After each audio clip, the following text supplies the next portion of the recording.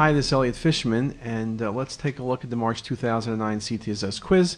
10 really nice cases. In the first case, I asked you what was the least likely diagnosis, and you can see 4 choices. And when you look at this case, it's a beautiful example. Look at the multiple hypervascular lesions seen in the head of the pancreas.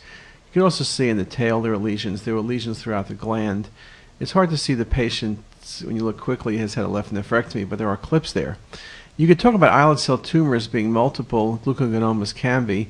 Adenocarcinoma of the pancreas obviously is hypo, not hypervascular, and surely wouldn't have so many lesions. So in this case, you see the nephrectomy, you see the multiple lesions. You got to go with metastatic disease. I think just a beautiful example with MIP imaging.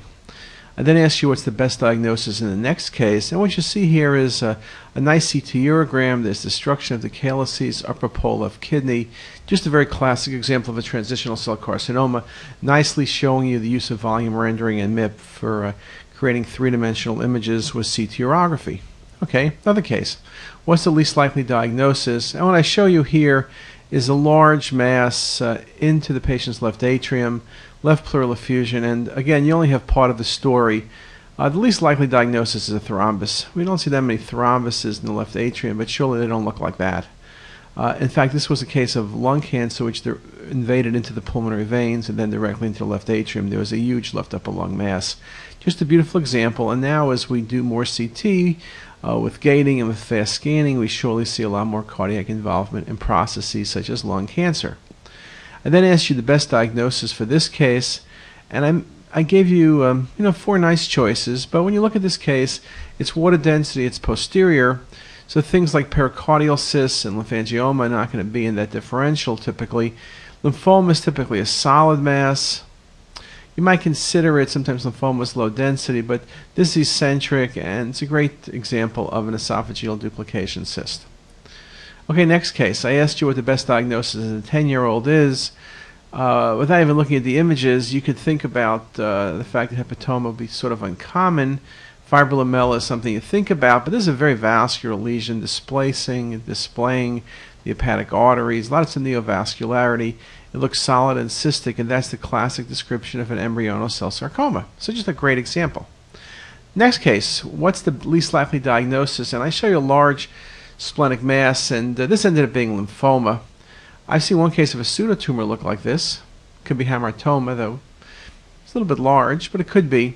But angiosarcoma, the reason this is not an angiosarcoma, remember angiosarcomas of the spleen, besides the fact they're very rare, are very vascular, and this lesion is essentially not vascular at all. But a very nice case. Okay, another one I asked you. What's the least likely diagnosis in this case? Well, when you look at the lesion, you can see that what you're seeing is a cystic lesion projecting off the pancreas. And this is just a wonderful case. And in fact, you might wonder if it was near rather than off the pancreas. If it was near the pancreas, you can have a lymphangioma, I guess. But this was arising off the pancreas and was a lymphoepithelial cyst, which is an unusual tumor. Now, the reason I say islet cell is the least likely thing, islet cells are typically vascular. We have seen recently a number of cystic islet cell tumors, but even those have at least a rim of vascularity, particularly when they're small. So the least likely diagnosis would be an islet cell. Number 8, what's going on in this case? There's 2 findings. One is multiple lung masses, and in the volume rendering you see a stricture of the left main stem bronchus. Strictures, inflammatory change, encasement by tumor, trauma. But you get both of these findings, that's classic for Wegener's. Wonderful, wonderful example.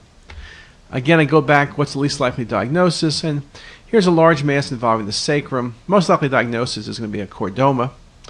I've seen METs, I've seen giant cell, but giant cell you have some fluid levels often.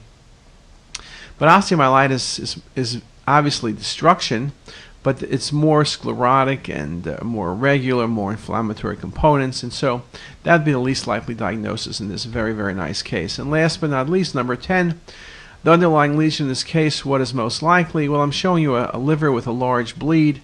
Yes, there could be trauma. Yes, there could be biopsy, but I'm giving you choices of tumors. And as we've spoken about before, the most likely tumor to bleed is hepatic adenoma. And that's the answer. So those are 10 really terrific cases, and I hope you enjoyed them. Thanks a lot.